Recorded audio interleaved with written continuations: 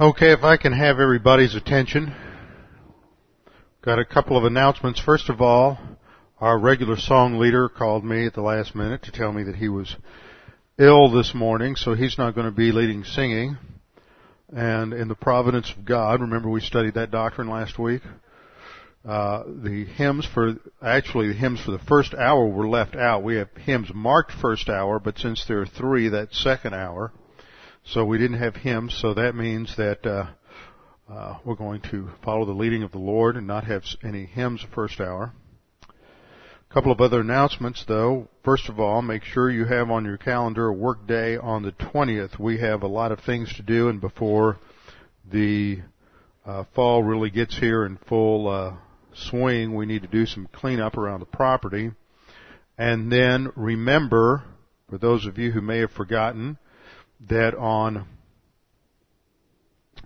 during the month of September, prayer meeting Bible class is going to be on Tuesday night instead of Wednesday night until that last week, and then, since the 30th of September happens to fall on a Tuesday, but that is still the first week of October, we will return to our normal schedule on October the 1st of Wednesday night prayer meeting. And then it's not in your bulletin, but mark it for October the 8th. October the 8th, there will not be Wednesday night prayer meeting Bible class, which is our normal procedure when I head out to the WHW conference in Los Angeles that week. And you can be praying for that as well. So 3 announcements. Workday on the 20th. Remember, Tuesday night instead of Wednesday night in the month of September. And then October the 8th, no midweek Bible class. Trust in the Lord with all your heart and lean not on your own understanding. In all your ways acknowledge Him, and He will direct your paths. They that wait upon the Lord shall renew their strength. They shall mount up with wings as eagles. They shall run and not grow weary. They shall walk and not faint. Fear thou not, for I am with thee. Be not dismayed, for I am thy God. I will strengthen thee, yea, I will help thee, yea, I will uphold thee with the right hand of my righteousness. Be anxious for nothing, but in everything by prayer and supplication with thanksgiving, let your requests be made known unto God, and the peace of God, which surpasses all comprehension, shall defend your hearts and minds in Christ Jesus. Thou wilt keep him in perfect peace, whose mind is stayed on thee, because he trusteth in thee. The grass withers and the flower fades, but the word of our God shall stand forever. Before we begin, we will have a few moments of silent prayer to give you the opportunity to use 1 John 1:9 if necessary, to confess any known sin to God the Father in the privacy of your priesthood, so that you can be in fellowship, recover the filling of the Holy Spirit, and be ready to study the Word this morning. Let's pray.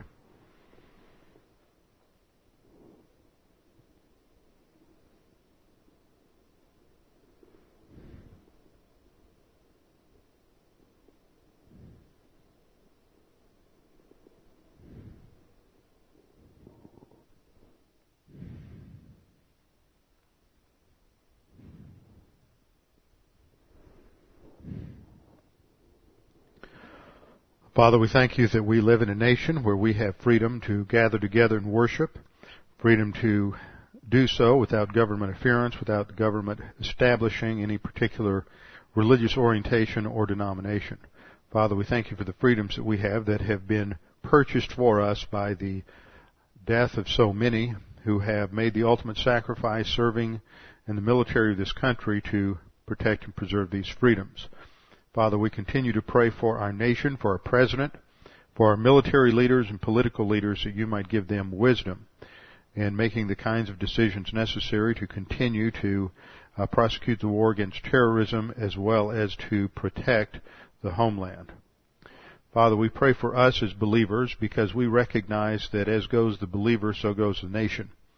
And the most important thing that each of us can do individually is to pay attention to our own spiritual life, to make doctrine the number one priority, and to make sure that we are continuing to advance to spiritual maturity. And Father, we recognize that the highest form of worship is to learn how you think and to make your thinking our thinking. And so, Father, we realize the highest form of worship is the study of your word. So we gather together as regularly as possible in order to submit our thinking to the instruction of the Word of God so that we can exchange our human viewpoint for divine viewpoint. Father, we pray that we might be up to this challenge this morning under the teaching ministry of God the Holy Spirit. We pray this in Christ's name. Amen. One of the current events that has been making headlines over the last several weeks, not months, has been the display of a sculpture in Alabama with the Ten Commandments in the Supreme Court building of that state.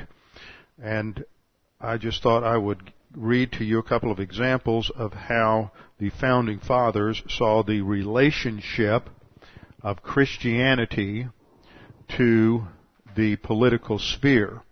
The Bill of Rights and the Constitution provide for the freedom of religion and prevent the establishment by the federal government of any religious system. That does not mean that the nation is supposed to be our religious. That is a misnomer. It is impossible.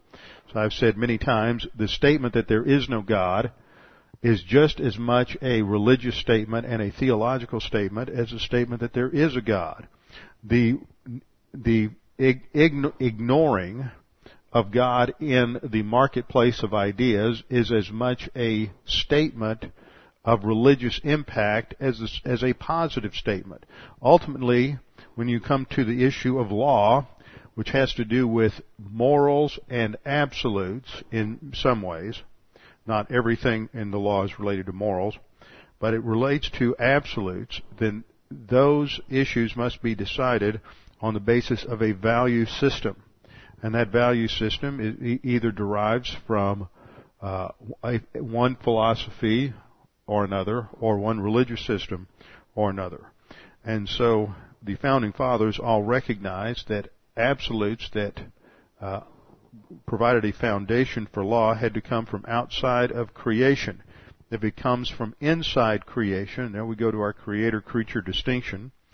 If it comes from inside creation, then it's changeable and it is completely relative. Now, Thomas McKean was one of the Founding Fathers, a signer of the Declaration of Independence as a member from Delaware, and he was also the Chief Justice of the Supreme Court of Pennsylvania and governor. He had the distinction of serving in two states at the same time. And as the Chief Justice of the Supreme Court of Pennsylvania, he was responsible for reviewing a number of cases and jury decisions and sentences. In 1778, there was a case of the Republic versus John Roberts. And in that case, the jury found John Roberts guilty of treason and sentenced him to death. After Thomas McKean read the verdict, this was his injunction to John Roberts. Quote, "The jury has found you guilty of treason and has sentenced you to be executed for that reason. John Roberts, with this sentence, this means that you have very few days left to you upon this earth. It behooves you, therefore, in this period of time, to make peace with your Maker. You need to find a remission of your sins through the shed blood of the Lord Jesus Christ. You need to call for someone who can lead you to that relationship with Jesus, whether it be a minister or a friend or just the sacred Word of God. You are about to launch out into eternity, and you are not prepared to meet God, so let's work on that right now." So obviously he did not think that God should be removed from the courtroom. James Wilson, another Founding Father, who signed the Constitution and was a member of that Constitutional Convention and spoke frequently on the floor of the Constitutional Convention, was put by George Washington on the U.S. Supreme Court. In 1792, he authored America's first legal commentaries on the Constitution. And this is what he wrote in those commentaries. Quote, "Human law must rest its authority ultimately upon the authority of that law which is divine. Far from being rivals or enemies, religion and law are twin sisters, friends and mutual assistants. Indeed, these two sciences run into each other." So that's just to let you know that this current controversy is one that came as a result of certain shifts that took place in the thinking of this country in the 19th century. And what is happening when you come to the interpretation of the Constitution today, they view it as a, quote, living document and something that is fluid and is open to change. And that is a fraudulent view of interpretation. I suggest that if any of you try to use that argument when you interpret the guidelines for filling out your income tax, you will discover just how fraudulent that argument is and how unacceptable it is. Documents, legal contracts, are not fluid documents. They are not living documents. They are not subject to reinterpretation from one generation to the next. That has terrible implications for law. Just basic contract law would be in a state of complete chaos if that were true. So with that in mind, maybe you can listen to the news with a little more discernment and a little more understanding. We're continuing our study this morning on the doctrine of the ascension and the session of Jesus Christ. Now, we are in this study as sort of a preamble or introduction to our study on spiritual gifts in 1 Corinthians chapter 12. And the reason is because in Ephesians 4:8 and following, the Apostle Paul connects the ascension of Christ to his giving of gifts, spiritual gifts, to the church, to believers in the church age. In doing so, the Apostle Paul quoted from Psalm 68, verse 17, he ascended on high and led captivity captives, and he gave gifts to men. In the original it says he received gifts from men, but the demonstration and the statement of that verse under the inspiration of the Holy Spirit was in order to make a particular point related to spiritual gifts. Now, we have gone through a number of these Old Testament passages, and I'm drilling this into you, and we've taken a lot of time on this because people today are basically pretty ignorant of the Old Testament. And yet, when we come to these passages, they deal with the ascension and session, especially in the book of Hebrews. It's just laden with Old Testament references. I don't know what translation you use. I usually recommend either a New American Standard translation or a New King James translation. Now, there's a difference between a translation and a study Bible. Every now and then people ask me one question or the other, and usually there's a level of confusion about the difference. And a translation is the text itself, and the study Bible has to do with the notes and cross-references and maps and introductory material and things of that nature in the study Bible. And so I usually recommend the Thomas Nelson Study Bible, and it comes in the New King James translation, which I recommend. But I recommend one or the other. Now, I have in my New King James translation they use italics to set apart quotes from the Old Testament. And if you just sort of page your way through Hebrews, you will see that in almost every column there are quotes from Old Testament passages. And if there aren't quotes, there are allusions to Old Testament passages such that you cannot understand the first thing about what the writer of Hebrews is saying if you don't understand all the background from the Old Testament. So we've taken our time to look at these Old Testament passages because in the New Testament, when the writers refer to the ascension and the session, they go back to several Psalms and pick up the imagery from those Psalms and use that imagery to teach about the current session of Jesus Christ. Now let's just remind ourselves where we've gone. It's been building a case. This is not simple. For some of you who are new, you may have gotten a little lost and turned around in this study, but I keep trying to go back at the beginning and pull all the loose threads together so you see how I am building the case from the Scripture. In Daniel 7, we looked at the prophecy there that focused on the future, on the history of mankind, various kingdoms from Babylon to Persia to Greece to Rome and to the future revived Roman Empire. We saw there that the last kingdom will be destroyed by a fifth kingdom who is ruled by the Son of Man. All of the human kingdoms are represented as beasts, which shows God's perspective on the nature of human kingdoms. All man-based political systems in this fallen world, all man-based economic systems in this current world are subject to failure because they are conducted by fallen men, and they are all characterized by beastliness. In contrast, the future kingdom will be run by the Son of Man, which is a title that is applied by himself to the Lord Jesus Christ. So in Daniel 7, we noted three things: that that the purpose for him setting up that kingdom in the future is that every nation might serve him in that kingdom. So it's not simply a Jewish kingdom. That was a new idea. The Jews were looking forward to a Jewish-oriented kingdom, but in the fifth kingdom, it will not be a Jewish kingdom, but every nation will serve him. Furthermore, we're told in verse 14 of Daniel 7 that the kingdom is going to be given to him at a future time. That means that during a time prior to that, he does not have dominion. He does not have the kingdom. So we are living in a period when the kingdom is not present.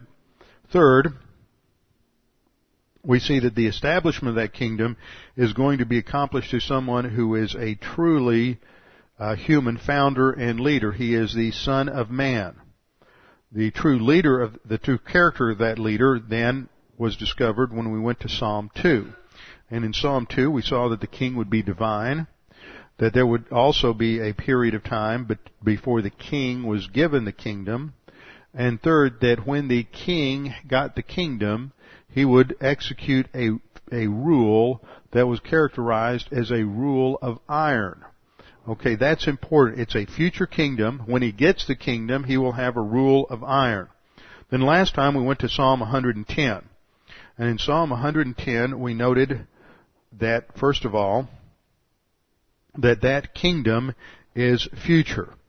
That there will be and secondly, that it would be an interim period. He is told initially to sit at the Father's right hand. Psalm 110 verse 1. And there's this passive period prior to being given the kingdom, and it's during that period that his enemies will be subdued. The second thing that we noted from Psalm 110 and Psalm 110 verse 4 is that there was a priestly aspect to this royal reign, that this king would not only be human, Son of Man, Daniel 7, he would be divine, my begotten Son, Psalm 2, but that he would be a king priest. And the priestly idea is related to the priesthood of Melchizedek, not the priesthood of Levi. So it's a universal Gentile priesthood that is the model and is the background for understanding the priesthood of this future king. So that brings us to a conclusion from last time, that the ascension and session is an event that is loaded with details that are taken from these various Old Testament passages. We've seen that the king has come in the first advent. He was rejected, so the kingdom was not established. He ascended because of that rejection, and so he is accomplishing something during that ascension that is in preparation for the future kingdom and the establishment of that future kingdom.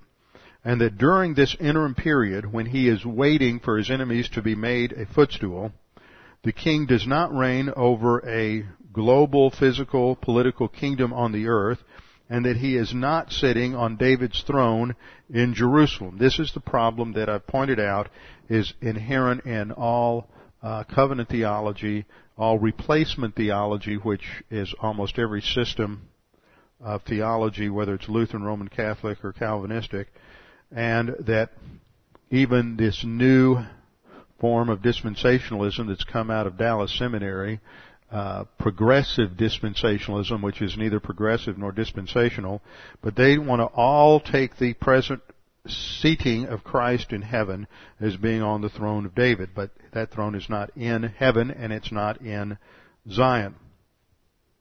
So right now we have Jesus in His humanity sitting at the right hand of God the Father. Now this is important because in His ascension we noted from several passages that Jesus ascended through the heavenlies to be seated above all authority, all principalities, and all powers. A definite reference to angelic authorities and angelic powers. So He is seated at the right hand of God, and that refers to His humanity. In His deity, Jesus Christ has always been in authority over all of the angels and over all of the creatures. He is the Creator, Colossians 1:16 and 17. But in His humanity now, He has been elevated to this position at the right hand of God the Father. So by looking at these various Old Testament passages, we can now go to some New Testament passages to see how the New Testament writers handle those Psalms and how they use those Psalms in reference to the current session of Christ. So we'll begin by going to Hebrews chapter 1. We're going to be moving back and forth through Hebrews for a while as we look at how the writer of Hebrews utilizes these Old Testament passages. In Hebrews 1:2 we're told, in these last days, a term referring to the church age as a whole, in these last days He has spoken to us in His Son, whom He appointed heir of all things, through whom also He made the world. Verse 3, and He, that is the Son, is the radiance of His glory, that is the outflashing, the expression of the glory of God. This is a clear reference to the full deity of Jesus Christ, that He is undiminished deity and true humanity as well. He is the radiance of His glory and the exact representation of His nature, and He upholds all things by the word of His power. When He had made purification of sins, He sat down at the right hand of the Majesty on high. And as soon as we see that terminology, He sat down at the right hand, we should think of Psalm 110:1. Even though that phrase is not italicized in your Bibles, it is a direct reference to Psalm 110:1. When He had made purification of sins, once redemption was accomplished, Jesus Christ sat down. It is a picture of the completedness of His work on the cross. It is also a picture of His being completely accepted by God the Father, and a point we'll return to in a few moments. And then we go to Hebrews 1:13, skip down to the end of the chapter. But to which of the angels has He ever said, sit at my right hand until I make your enemies a footstool for your feet? So in Hebrews 1:3 and 1:13, we see a direct reference back to Psalm 110. So the point is that Christ in His ascension has been elevated above all creatures. He's been elevated above all the angelic forces, and He currently outranks everyone. He is also the one who is ruling. He upholds all things by the word of His power. Jesus Christ is at the helm of the universe. Not just Jesus Christ in His deity, but Jesus Christ is the God-man. We'll come back before we're done this morning to a review of the hypostatic union. But remember the definition of the hypostatic union. Jesus Christ is undiminished deity, united with true humanity forever. It didn't end at the crucifixion. It didn't end at the resurrection. It didn't end at the ascension. Jesus Christ will be in the God-man union throughout all of eternity. 1 billion years from now, you're going to be able to walk up to Him and see and touch and feel the nail prints and the scars from the crucifixion. He will be in that state forever and ever. So He is, in His deity, He is omnipresent, but in His humanity, He is localized because that resurrection body must be in one place, and that is at the right hand of God the Father. So in Hebrews 1, verse 3 and verse 13, the point that we see is Christ now outranks everyone, and it is a man who is seated at the right hand of God the Father, waiting for something, waiting for his enemies to be a footstool. Then we go to Hebrews 6. Hebrews chapter 6. Hebrews chapter 6 pulls in the second aspect that we picked up in Psalm 110, and that is the priestly nature of his reign. Hebrews 6:19, this hope we have as an anchor of the soul, both sure and steadfast, and which enters the presence behind the veil, where the forerunner, that is the Lord Jesus Christ, the forerunner has entered for us, even Jesus, having become high priest forever, according to the order of Melchizedek. Notice the emphasis on the present session is not on his royalty, it's not on his kingship, it's not on his reigning, it is on his being a priest. This is the emphasis. He is priest king, but the emphasis now is on his priestly work, which is in preparation for the kingly work. The kingly work does not come until he is given dominion, until he is given the kingdom, which doesn't happen until the second coming. So the emphasis then is not on what we saw in Psalm 2:9, that he would reign with a rule of iron, but it is on his priesthood. So there's clearly a gap between what was accomplished at the cross and what will be accomplished when he comes to reign, that there is no present reigning in terms of the kingdom. There's a mystery form of the kingdom, but he is not reigning on the throne of David, and he has not yet been given dominion. Another passage that deals with his priestly work is in Hebrews 9, verse 11, and also verse 24. Hebrews 9:11, we're told, but Christ came as high priest of the good things to come, with the greater and more perfect tabernacle, not made with hands, that is, not of this creation. And then in verse 24, for Christ has not entered the holy places made with hands, which are copies of the true, but into heaven itself, now to appear in the presence of God for us. So Hebrews 6:19 and 20, Hebrews 9:11 and 24, both emphasize the present session of Christ as a function not of his royal reign, but of his priesthood. Now, as a function of his priesthood, we're going to see that this has to do with not only his intercessory ministry, but it has to do with the distribution of spiritual gifts. But before we get there, we have to understand why this is taking place. What is God accomplishing during this present age? So we go back to Hebrews chapter 1. Hebrews 1 verses 3 through 5 tells us about who Jesus is and what he is doing. We have already seen how this relates to Psalm 110. And then when we get to verse 5, for to which of the angels did he ever say, first, there are two quotes in verse 5. First quote, you are my son, today I have begotten you. That comes from Psalm 2. Second quote, again, I will be to him a father, and he shall be to me a son, comes from Psalm 89. And these two passages together relate the context of Hebrews 1, 3 through 5 to the Davidic covenant and this present rule of Christ,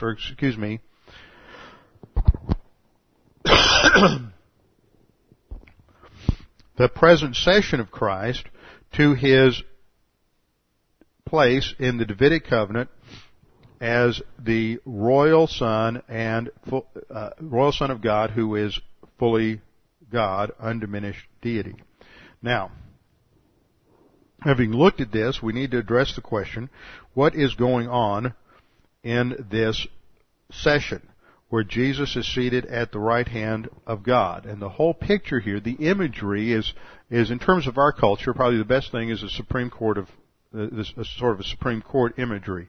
God is the supreme judge of the universe. He is the one who's ruling and in charge of everything, and Jesus Christ comes and sits at the right hand of God the Father, who is pictured as this judge who is ruling over all of human history. And he is seated at the right hand of God for a reason. And we're told in the passage that it is until I make your enemies a footstool. So God the Father is working out something, working out His purposes in human history to accomplish something.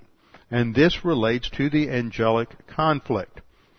Now, when you study strategy, strategy has to do with the overall plan of action. Tactics has to do with individual implementation of the strategy at different phases of its accomplishment. But strategy has to do with the overall plan. One of the most brilliant observations that's been made on strategy was made by B.H. Liddell Hart, who is a military historian who wrote in a book called Strategy that came out in about 1952 or 53. That as a result of his study of strategy, the most successful military campaigns throughout all of history, and he studied all the wars, all the great battles, that the most successful campaigns had one thing in common, and that was an indirect strategy. It wasn't a frontal assault. Furthermore, I just finished reading a wonderful book about a brilliant man named John Boyd. John Boyd is someone that most of us never heard of, and yet he labored away in the bowels of the Pentagon for many years, fighting the establishment in many ways. And then after he retired from the Air Force, he went on to a career in developing and bringing back some concepts in military strategy that bore tremendous fruit in the victory of the first Gulf War. And a recent biography has been written on him. It's simply called Boyd, B-O-Y-D. It's very well written. And one of the things that he recovered in his study of strategy is the importance of maneuver. And he picked up a lot of ideas from Sun Tzu, who was famous ancient Chinese military strategist. And most of us, I had a minor in military science when I was in college, and we never heard of Sun Tzu.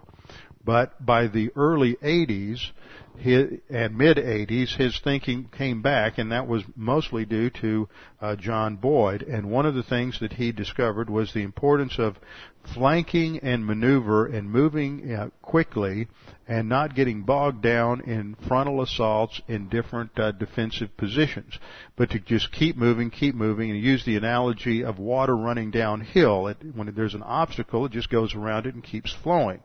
And it was that idea of rapid maneuver that came to bear in the first Gulf War. Well, these ideas are clearly evident in how Jesus Christ takes on Satan in the angelic conflict. The overall strategy is indirect. You don't see Jesus Christ coming to earth and having a head-to-head confrontation with Satan. In fact, he comes to offer the kingdom. Satan thinks he wins this great victory because he crucifies the promised Messiah and has him crucified and put to death. And in that very action, Satan seals his own doom. It's just a brilliant strategic act by God. And so the defeat of Satan at the cross is the strategic victory of the Lord Jesus Christ over Satan. And that sets the stage then for what is being accomplished tactically in the life of the individual believer in the church age. As each individual believer lives out the Christian life and applies the principles of this Christian life, then they achieve tactical victory and become a witness against Satan in the angelic conflict.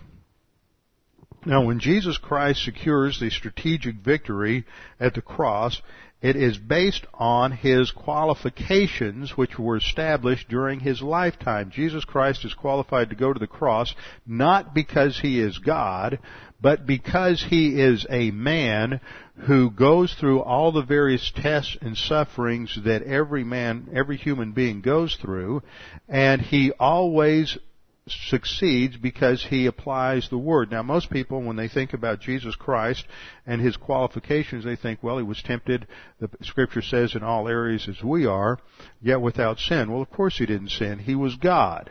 But you miss the whole point there. Too often we want to bail out in following the example of Christ by saying that, well, of course he did that, of course he didn't have a problem there, and of course he solved that situation there. He was God. But if Jesus Christ had relied on his humanity at any stage, if Jesus Christ had relied on his deity at any stage to solve his personal problems, then he would have been defeated. The point was for him to demonstrate as a man that he was passing all of the tests in his humanity by relying exclusively upon the power of God, relying upon the Holy Spirit. He was in complete contrast to Adam, who relied on his own thinking and his own resources to solve the temptation in the garden. So let's look at a few examples to see how Jesus was qualified to go to the cross. We know from at the early stage of his ministry that he was taken into the wilderness, and there he was tempted by Satan. But I want to look at another example in Matthew chapter 26. So hold your place in Hebrews, and we'll turn back to Matthew chapter 26. This is the night before he went to the cross, when Jesus is with the disciples in the Garden of Gethsemane.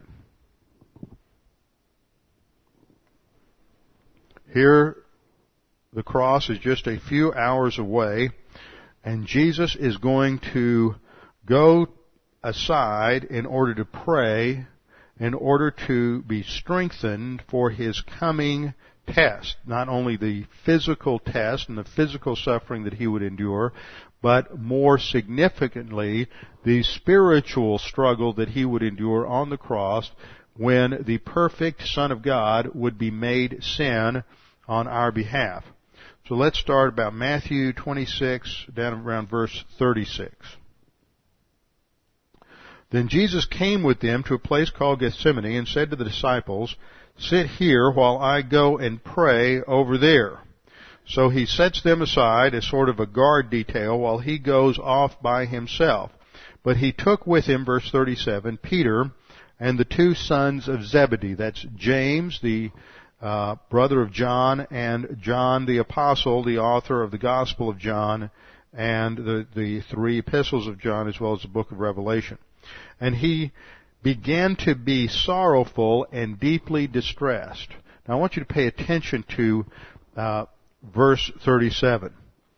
Verse 37 tells us something about his humanity. He began to be sorrowful and deeply distressed, and he said to them in verse 38, "Then he said to them, my soul is exceedingly sorrowful, even to death. Stay here and watch with me." Now this is a profound statement. Jesus Christ is experiencing sorrow. He is distressed, agitated emotionally because of what's coming up. This is not sin. Jesus Christ did not sin. So this tells us that at times there can be a sorrow and a sadness that is not sin. And just because you are sorrowful or sad does not mean that you are out of line spiritually or that something is wrong. Jesus Christ was sorrowful, which he stated here in verse 38, but at the same time we know that he had a perfect joy, a perfect stability, and a perfect tranquility that undergirded this momentary sorrow and struggle that he endured in his humanity. And how is he handling the sorrow? This is where our problem-solving devices come into play. Is that it is not wrong to experience certain emotions at times, such as sadness and sorrow. What is wrong is how you handle it and letting that dictate your course of action. So Jesus says, "My soul is exceedingly sorrowful, even to death. Stay here and watch with me." He went on a little further, we're told in verse 39, and fell on his face and prayed, saying, "O my Father, if it is possible, let this cup pass from me.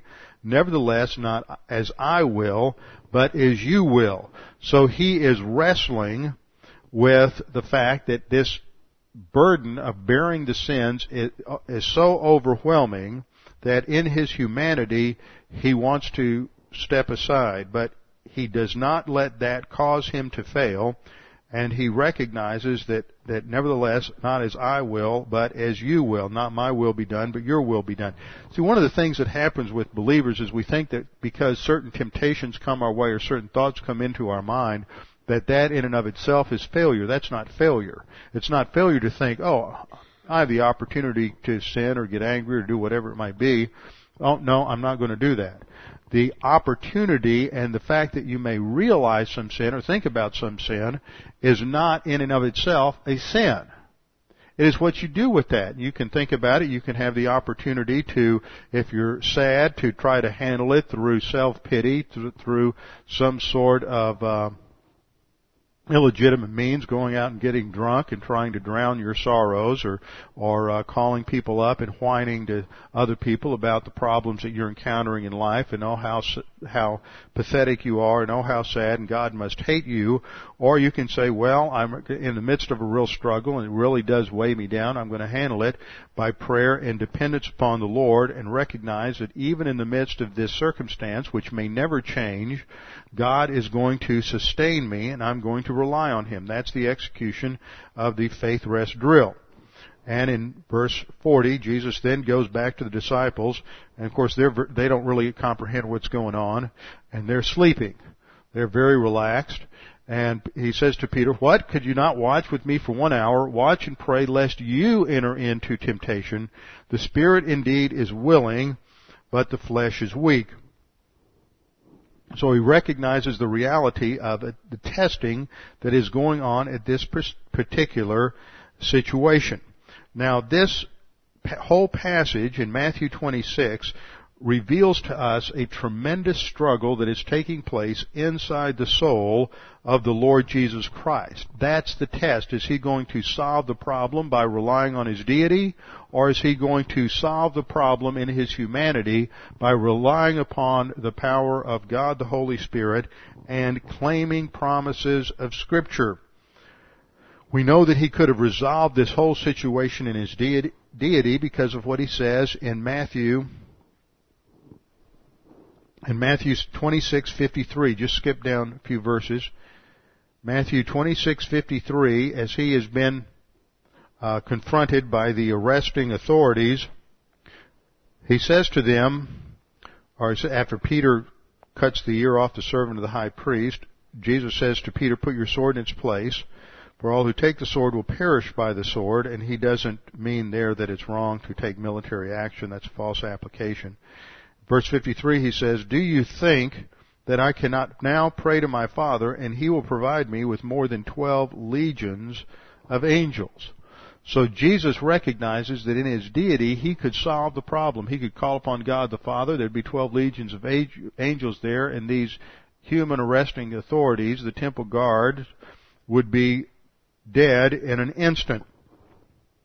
So He doesn't rely on His deity or use His own deity to resolve His personal problems. And the reason I say personal problems is because He did use His deity to solve the personal problems of other people.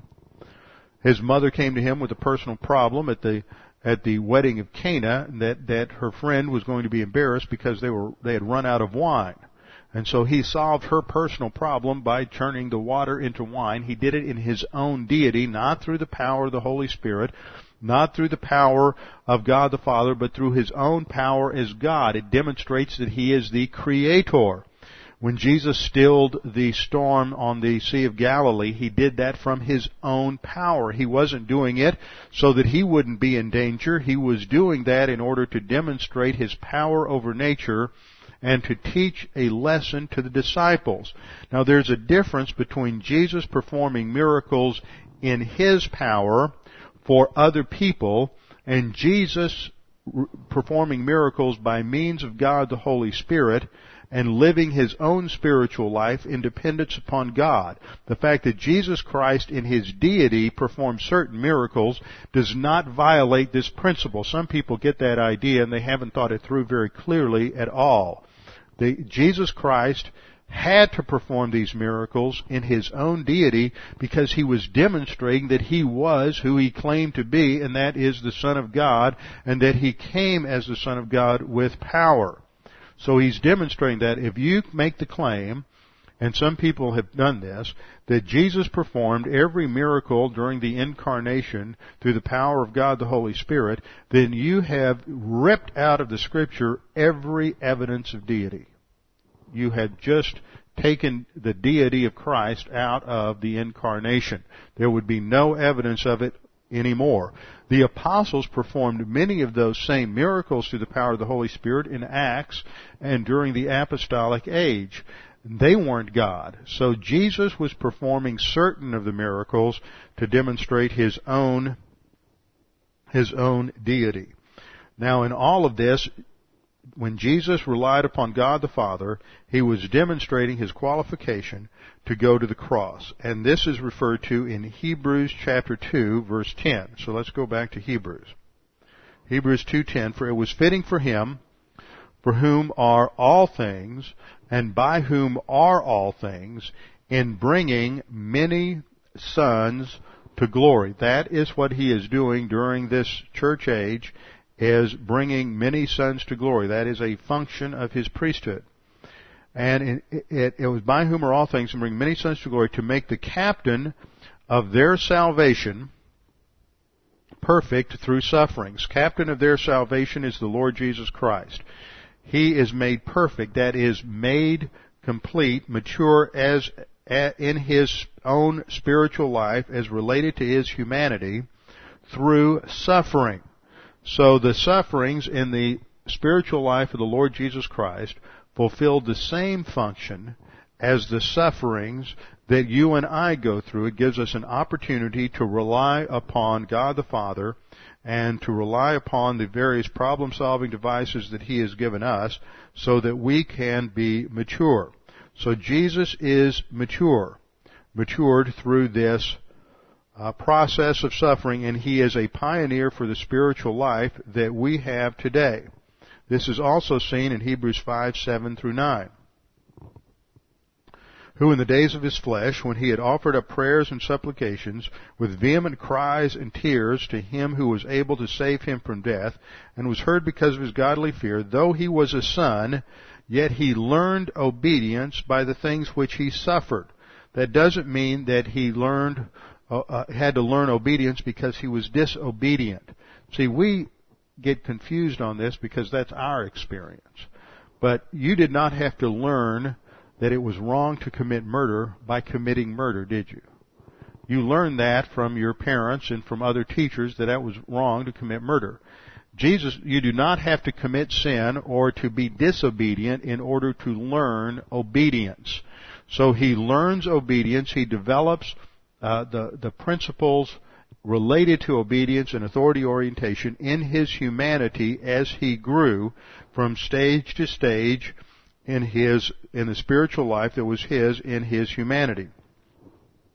Hebrews 5:9, and having been perfected, He became the author of eternal salvation to all who obey Him. Now this brings to bear two key doctrines related to the person and the work of the Lord Jesus Christ. The first of these is the doctrine of the hypostatic union. The doctrine of the hypostatic union, which comes from the Greek word hypostasis. H, and the U is transliterated as a Y, H-U-P-O-S-T-A-S-I-S. And this has to do with substance or nature. And the doctrine of the hypostatic union, which was hammered out over 300 years of theological investigation and thought. This is not something that somebody just came up with and imposed on the church.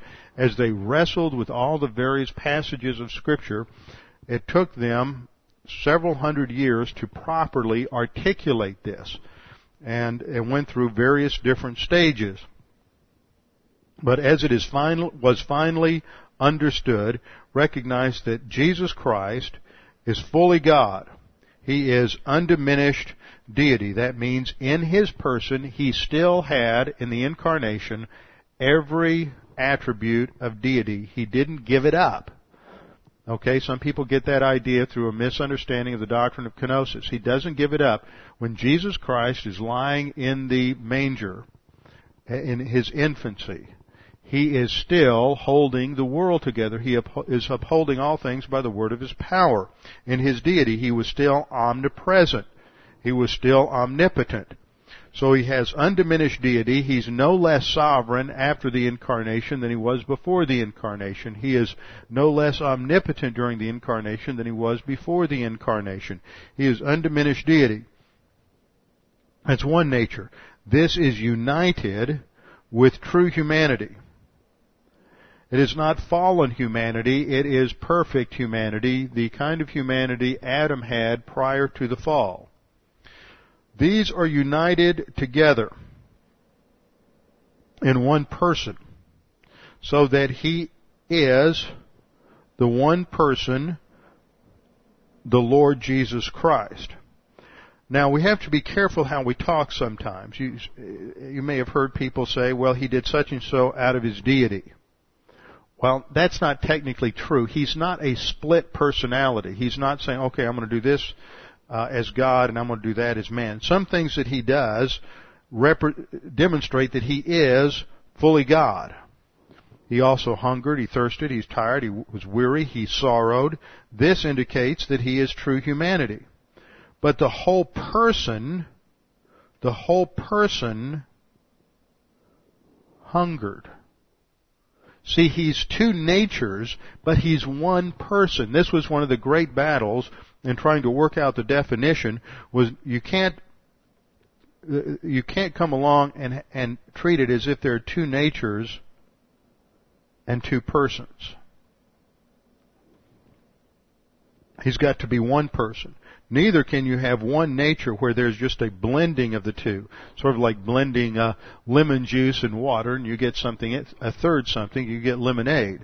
You can blend, but when you blend deity and humanity, you would get something else. He wouldn't be God anymore, and He wouldn't be man anymore. He would be a third something. So you have to make a distinction. You can't say there's just one nature.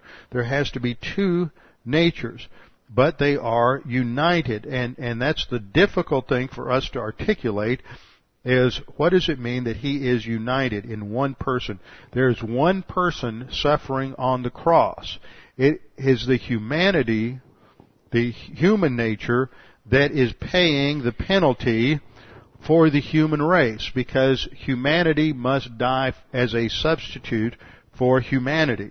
But the whole person suffers. So Jesus Christ in His deity is, because of the whole person is suffering, the deity is present. It's not absent from the cross. But deity can't suffer. The humanity is suffering, but the whole person is suffering. See, now I'm confusing you, and that's the point.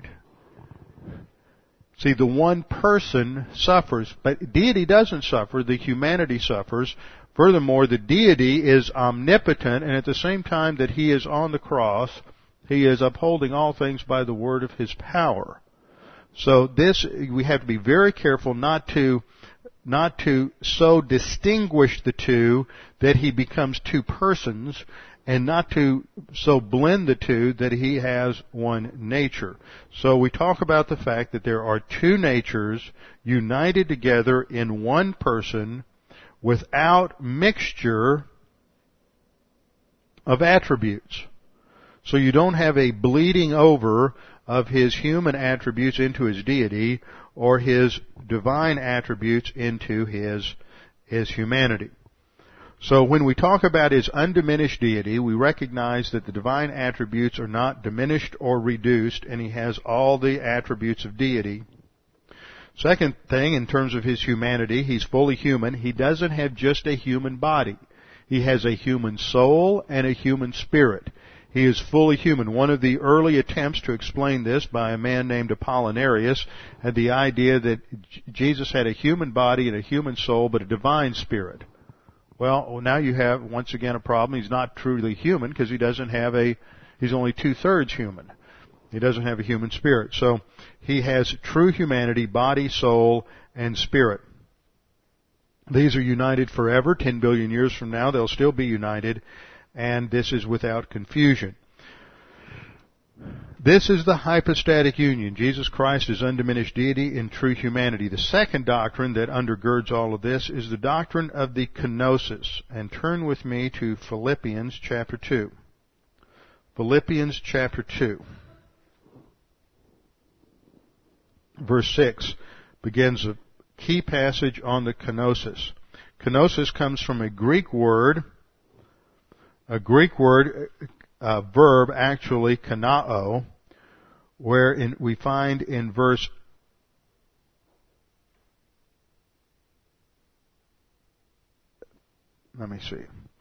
who being in the form of God did not consider it robbery to be equal with God, but made himself of no reputation, taking the form of a bondservant and coming in the likeness of men.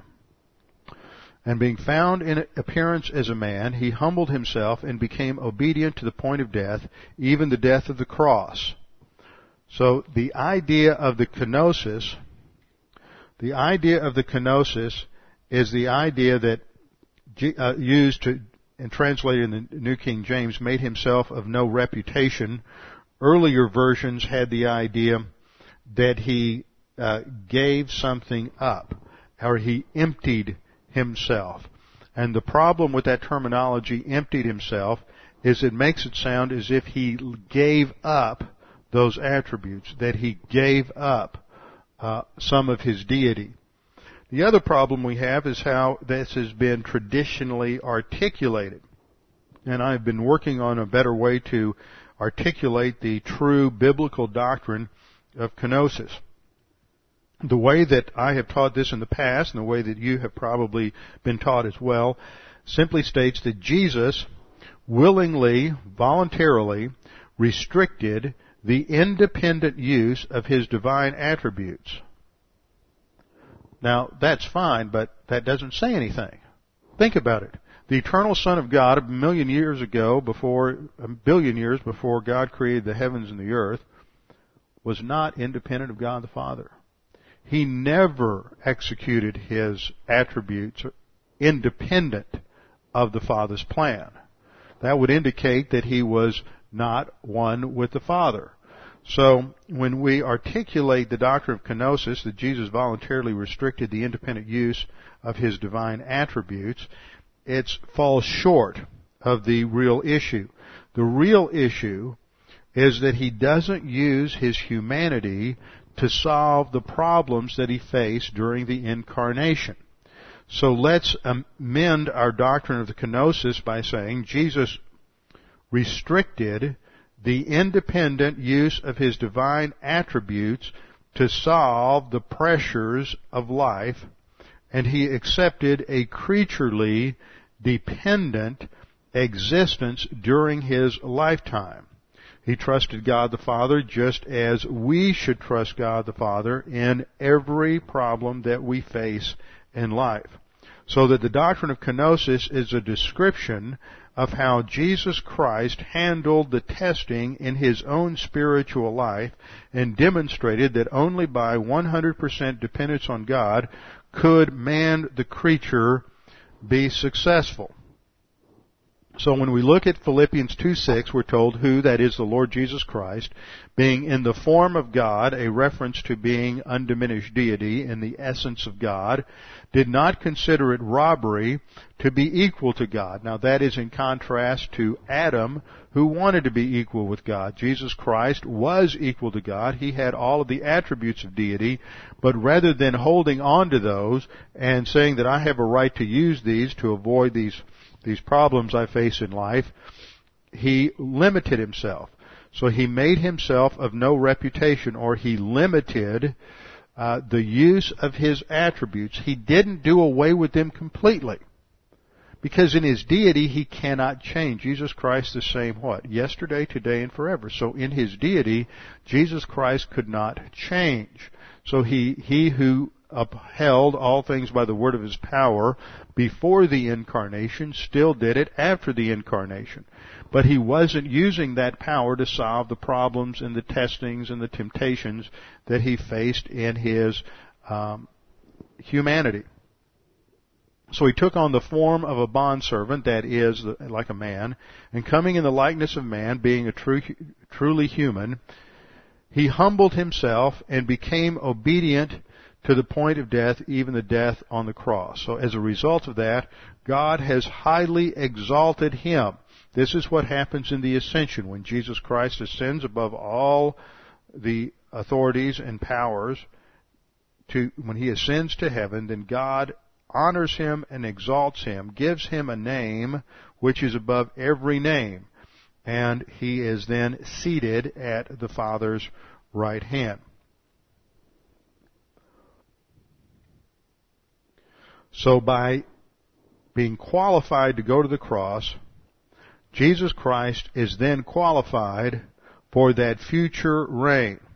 But something has to happen in the meantime. There is as he has accomplished the strategic victory on the cross, he now has to build a people. We saw that in our look at Daniel 7, that there is a group of saints that come with him and that will rule with that reign of iron. We saw that in Revelation 2:27. So he has to prepare them. This is what is taking place during the church age. This involves something new. So let's go to John chapter 14. John chapter 14.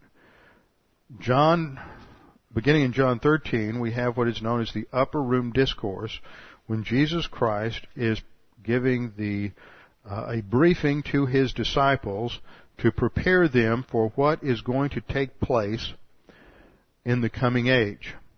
What is going to take place in the coming age. In John 14:15 he says, "If you love me, keep my commandments, and I will pray the Father, and he will give you another helper, that he may abide with you forever, the Spirit of truth." This relates the Holy Spirit to the giving of revelation, whom the world cannot see, because it neither sees him nor knows him, but you know him, for he dwells with you and will be in you. So we learn that his ascension is related to the coming of another helper, and part of the function of that other helper is the giving of revelation. See, we wouldn't have the New Testament to study if Jesus Christ had not ascended.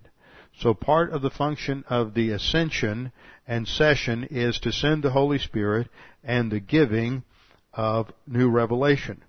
John 14:26 states, "But the Helper, the Holy Spirit, whom the Father will send in my name, he will teach you all things and bring to your remembrance all the things that I said to you." So there's going to be a new dimension to the spiritual life based on this indwelling of God the Holy Spirit and the giving of new revelation that we call the New Testament. So that is part of the results of the current session. And then turn over to John chapter 16. John chapter 16, verse 7. Here Jesus says, "Nevertheless, I tell you the truth. It is to your advantage that I go away, for if I do not go away, the Helper will not come to you, but if I depart, I will send him to you." So the ministry of God the Holy Spirit then is distinctly connected to the ascension of Christ. He must be seated at the right hand of God the Father, and it is following that ascension in Acts chapter 1 that we have the descent of the Holy Spirit in Acts chapter 2. And it is when the Holy Spirit comes that he indwells believers.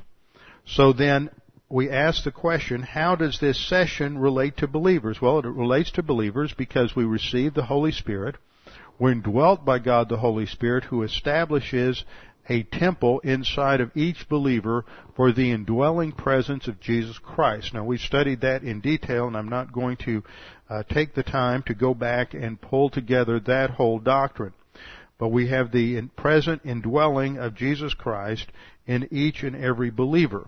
And something is being accomplished during this time. And to understand that, once again, we'd have to go back into the Old Testament.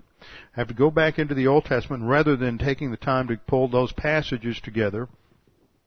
Most of you are familiar with this story. In 1 Samuel chapter 17, Samuel anoints David as king of Israel.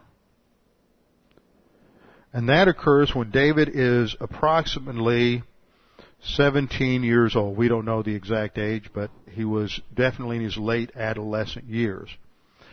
It is not until David is about 40 that he becomes the king of the north and the south, that he enters into his reign. During this time, he is under persecution from Saul. Saul is the king. He is the legitimately recognized king, the anointed king, under divine discipline, but Saul is nevertheless the king. He is the legitimate ruler over Israel. Now, David has been anointed and appointed to be king, but God hasn't elevated him or promoted him to that position yet. And what happens during this interim time, for a while David serves in Saul's court, and he is a military leader and has some tremendous victories over the Philistines, who had the early period of his defeat of Goliath, and then there were other military conquests over the Philistines that followed. David developed a tremendous reputation with the people. He was very popular, and so Saul turned on him and began to persecute him, and David had to flee down into the wilderness of Judah, and he lived for a while in the cave of Adullam and various other caves. And it was during this time that various outcasts and various other political refugees departed the administration of Saul and linked up with David down in that wilderness area. And it was from those outcasts that David later appointed the key leaders in his administration. So what was going on was between the anointing of the king and his actual taking of the throne, there's this interim period that is analogous to the church age. Jesus Christ came at the first coming, but he's not going to inaugurate the kingdom until he comes back at the second coming. And during the period in between, he is gathering to himself a group of outcasts, people who are looked down upon by the world, but it is from those outcasts that join up with Jesus Christ by faith alone in Christ alone and are saved and enter into the body of Christ and are baptized by the Holy Spirit and dwelt by the Holy Spirit. It is those outcasts who are going to rule and reign with Jesus Christ when he returns at the second coming. So the period of the ascension and followed by the session is directly related to the formation of this body that will eventually rule and reign with him. And it is during that time that Jesus Christ functions as an advocate for believers, because the moral problem is going to be faced, the sin problem is going to be faced, and Satan is going to continuously challenge believers, or challenge Jesus Christ with how he can let these sinful believers be a part of his body. And this is where 1 John 2, 1 and 2 comes in. My little children, these things I write to you so that you may not sin. And if anyone sins, we have an advocate with the Father, Jesus Christ the righteous. And he himself is a propitiation for our sins, and not for ours only, but also for the whole world. He is our advocate. That's what's going on today, is that every time Satan charges us with being unqualified, Jesus Christ refers to the fact that he died and paid the penalty for our sins. Then in Romans 8:34 we're told, who is he who condemns? It is Christ who died, and furthermore also risen, who is even at the right hand of God. What's that? The session. Who also makes intercession for us. So as part of his ministry during the time of the session, he is building up that body. He is defending us as our advocate. He is in He is interceding for us. Now, in conclusion, the importance of the session are five. Five significant things about the ascension of Christ. First of all, it ended the period of the limitation of His divine attributes and the use of His deity, and brought to an end His life as a man on the earth. Second, in the ascension is the occasion for His exaltation and glorification. With the ascension, He is exalted and glorified and seated at the right hand of God the Father. Third, it is important because it marked the entrance of resurrected humanity into heaven. It is a man who is elevated above all powers and authorities in the universe. Fourth, it began His present work in heaven, His intercessory work for believers as our advocate. And fifth, it set the stage for the entrance of the Holy Spirit into human history through the church, and the indwelling of the Holy Spirit in every believer, the filling of the Holy Spirit, and the giving of spiritual gifts, which then becomes the basis for our training and service, and is the basis for our preparation to rule and reign with the Lord Jesus Christ in the millennial kingdom.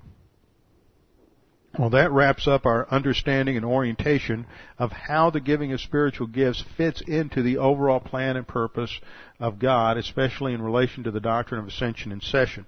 So next time we will begin our study of spiritual gifts proper in 1 Corinthians chapter 12, with our heads bowed and our eyes closed.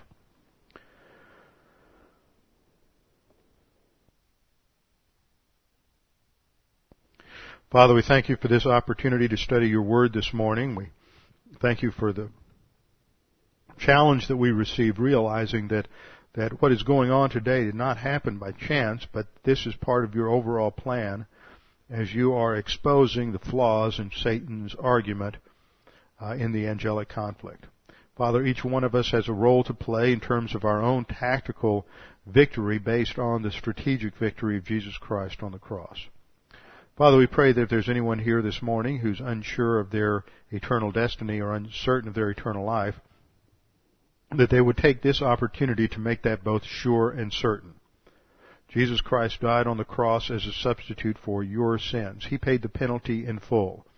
You don't need to add anything to that. You don't need to bargain with God. You don't need to have a religious experience. You don't need to join a church, or you don't need to reform your life. All you need to do is put your faith alone in Christ alone. It's His righteousness, not your righteousness, that saves you. At the instant of faith alone in Christ alone, God gives to you the perfect righteousness of Jesus Christ. And it is on that basis that you are saved. Father, we pray that you would challenge each of us with what we have learned today, that it may spur us on to greater diligence in our own spiritual life. We pray this in Christ's name. Amen.